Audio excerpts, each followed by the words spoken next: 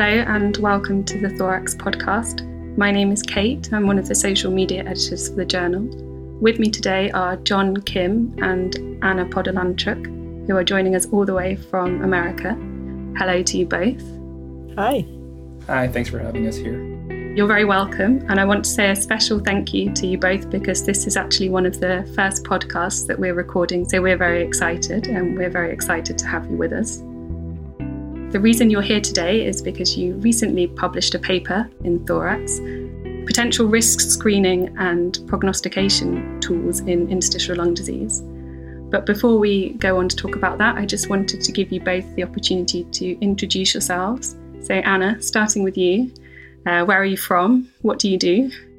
Sure. So I am a pulmonologist and a researcher at Weill Cornell in New York City. I clinically see patients with interstitial lung disease, and I do research that focuses on early risk factors for interstitial lung disease, for pulmonary fibrosis, and trying to find ways to try to identify patients and diagnose them earlier. Awesome. And John, where are you from? I am an assistant professor of medicine at the University of Virginia in Charlottesville, Virginia. Mm-hmm. And I actually did my fellowship training in pulmonary and critical care at Columbia University, and that's how I first got involved in doing research related to pulmonary fibrosis, and continuing that research here at UVA with a particular focus of utilizing omics platforms to try to better understand the underlying biology of this disease with potential diagnostic and therapeutic implications. So do you two know each other? Do you work together often? Or? Yes, we work together quite a bit. We were both pulmonary fellows at Columbia, and we both became interested in this type of research and doing research in interstitial lung disease and early pulmonary fibrosis through our mentor at the time at Columbia, who was David Lederer. And now we've moved on to different institutions, but we continue to collaborate very closely. Yeah, Anna was, I think, 4 years ahead of me, so I actually worked for her. Like, I was trained by her. We worked together in the ICU, and so I learned a lot both clinically and research-wise from Anna. So I feel very lucky to continue to work with her. Oh, nice. Okay. Well, so we'll move on to talk about the paper itself then, which is called MUC5B Telomere Length and Longitudinal Quantitative Interstitial Lung Changes, the MESA-Lung Study. So I wanted to start by asking you actually what the MESA-Lung study is. I've been on both your PubMeds and it pops up quite a lot. So I just wanted to know what it is.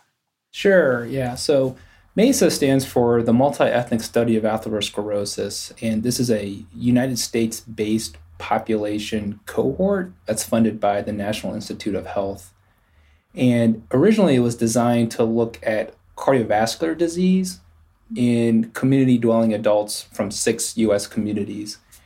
But kind of with a lot of population-based studies, you kind of look at other diseases. And so Graham Barr, who's at Columbia University, he helped design this ancillary study called the MESA-Lung Study to look at all sorts of different lung measurements in this cohort. And so this included spirometry, but also lung imaging, including CT scan. And so this is an ongoing prospective cohort, again, of these community-dwelling adults. And it originally enrolled about 6,800 adults at the time, starting in 2000, and the most recent follow-up exam visit being in 2016 to 2018. So we have almost 20 years of data collected amongst these participants.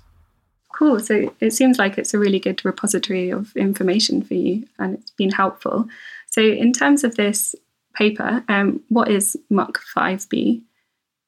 MUC5B is a promoter variant, and the MUC5B gene is the strongest known genetic risk factor for idiopathic pulmonary fibrosis, and it's also associated with other types of fibrotic interstitial lung diseases.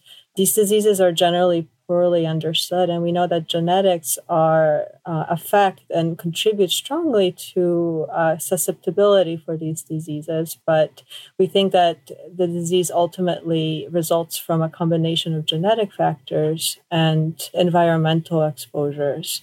And so MUC5B has been linked to these fibrotic interstitial lung diseases and also has been linked to early signs on CT scan that can potentially result in interstitial lung disease. And so these early changes on CT scans are called interstitial lung abnormalities, and MUC5B is strongly associated with interstitial lung disease, interstitial lung abnormalities as well. And so we wanted to look at the association of MUC5B with quantitative changes on CT using a computer-based automated measure of interstitial changes. And this measure is called high attenuation areas, or HAA. From looking at the paper, it seems like it can be difficult to catch interstitial lung disease early, to put it in really simple terms. Is this a way that you think that you might be able to identify patients at risk of developing interstitial lung disease, or? Yeah, so I think there is a lot of interest in trying to identify these adults during the earlier stages of disease, like Anna mentioned.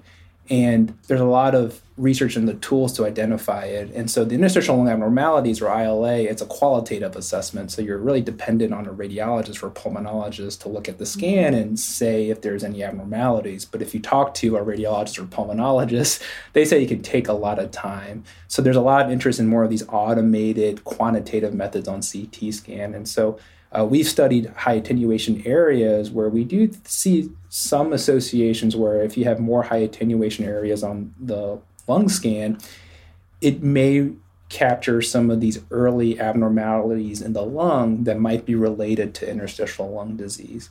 And so whether it's high attenuation areas or other quantitative methods, whether these can be used at least to potentially identify those people who may be at risk, and then subsequently undergo other testing to sort of see whether they really are at risk of developing interstitial lung disease. Yeah, I think just building on what John said, we've used this tool, this automated tool, to identify high attenuation areas. And previously, we've been able to show that this measure of HAA, or high attenuation areas, is associated with other changes that are potentially suggestive of early interstitial lung disease. So things like biomarkers of lung remodeling and epithelial cell injury, which we know are processes that occur during the early stages of pulmonary fibrosis, and ultimately visually visible changes on CT. So these interstitial lung abnormalities on follow-up CT scans, HAA is strongly associated with them, also with lower lung function on follow-up CT, and both with all-cause mortality and ILD-related hospitalizations and mortality. So we do think that it's a good tool to identify quantitatively early interstitial changes on CT scan. What did you find then when you conducted the study?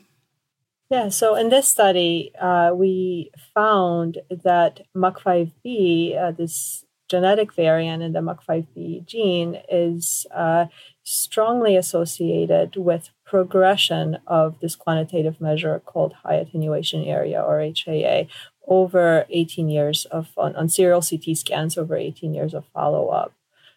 In addition to looking at the genetic variants that are related to this change in high attenuation areas over time, we actually looked at whether the changes in high attenuation areas over time was associated with more clinically relevant outcomes, such as survival and interstitial lung disease itself. Mm-hmm. And what we found was that increases in high attenuation areas over time were strongly associated with a higher risk of overall death. And it was also associated with a higher risk of interstitial lung disease-related outcomes, such as death and hospitalization. And to kind of put this in perspective of high attenuation areas, we also looked at the association of like cigarette smoking with high attenuation areas. And I think most people will agree that cigarette smoking is like a very strong risk factor for lung disease, including interstitial lung disease. And what we found was that an increase of cigarettes smoked per day, so let's say if you smoked about 10 cigarettes per day, you had an increase in the high attenuation areas of about 5%. In relation to that, for every copy of this genetic variant, the MUC5B, you had an increase in high attenuation areas of about 2.6% over time. So it's comparable. And I think what we were really interested about these results is that it's a step of kind of looking at different clinical risk factors and genomic risk factors together to, again, try to identify these adults who might be at risk of developing interstitial lung disease in the future. I just want to add to that we also looked at telomere length and associations between shorter telomere length and the progression of these high attenuation areas. And we found that cross-sectionally, shorter telomere length was associated with more HAA, so suggestive that it may influence the risk for early pulmonary fibrosis. But we did not find that over time, telomere length was associated with progression of these HAAs. We did find that shorter telomere length modified the association between MUC5B and progression of HAA, suggesting that there may be some interplay between telomere length and MUC5B, and that telomere length potentially may reflect. So it's a measure of cellular senescence, and it reflects both genetic mechanism, but it also reflects all the environmental exposures that people are exposed to. So we may be picking up early interaction between potentially environmental exposures and genetic risk for these fibrotic interstitial lung diseases. Okay, so that's all very interesting. And in doing this, when you are able to identify these patients who are at increased risk of interstitial lung disease, either through their genetic risk factors or through their environmental risk factors, is there anything that we can do at the moment to halt the progression of these people into interstitial lung disease? Or is that something for the future?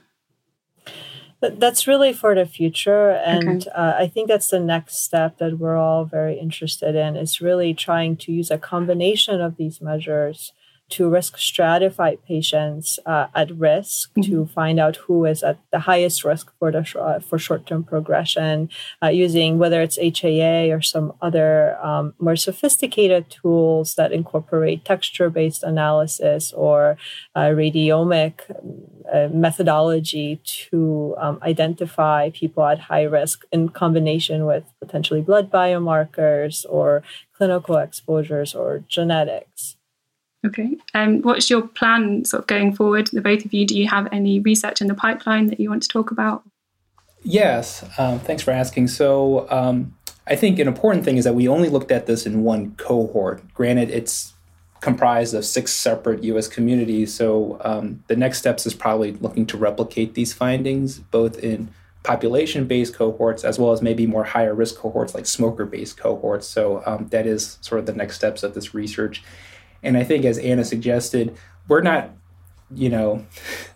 stuck with HAA. We're not saying that HAA is the best tool. If anything, we are hopeful that this paper, along with other papers coming out, it kind of inspires researchers to kind of look at these automated quantitative methods and see kind of what are they picking up. Are they picking up maybe different things that ultimately we can use together to, again, identify these people who are at risk of developing interstitial lung disease so that we can learn more about potential treatments and methods to try to really prevent the fulminant development of this disease. So alongside you two, who else contributed to this work, and is there anyone else that you feel did a particularly good job? Yeah, we owe a lot to Graham Barr, who was the architect of MESA Lung, whose research grants funded a lot of these scans, as well as Eric Hoffman from the University of Iowa, who actually measured the high attenuation areas using the software. And then a lot of thanks to Anu Manichaikul out of the University of Virginia, as well as Rasika Matthias at Johns Hopkins University, who helped get us the genetic data, the MUC5B and the telomere length, and enable us to do this research. So, and then ultimately, a lot of thanks to the MESA study and the MESA participants in allowing us to do this research. I just want to say thank you very much to John Kim and Addipodda Lanchuk. For anyone who is interested in reading the study, it is available on the Thorax BMJ website, and it will be linked in the podcast description. Thank you for listening to the Thorax podcast. I'm Kate. We will be publishing regular podcasts about some of the best content of the latest issue of the journal. If you don't want to miss it, please subscribe on your preferred platform to get it directly on your device each month. We'd also like to hear from you, so please get in touch through our social media channels or leave us a review on the Thorax podcast page on iTunes. Thank you very much and see you next month.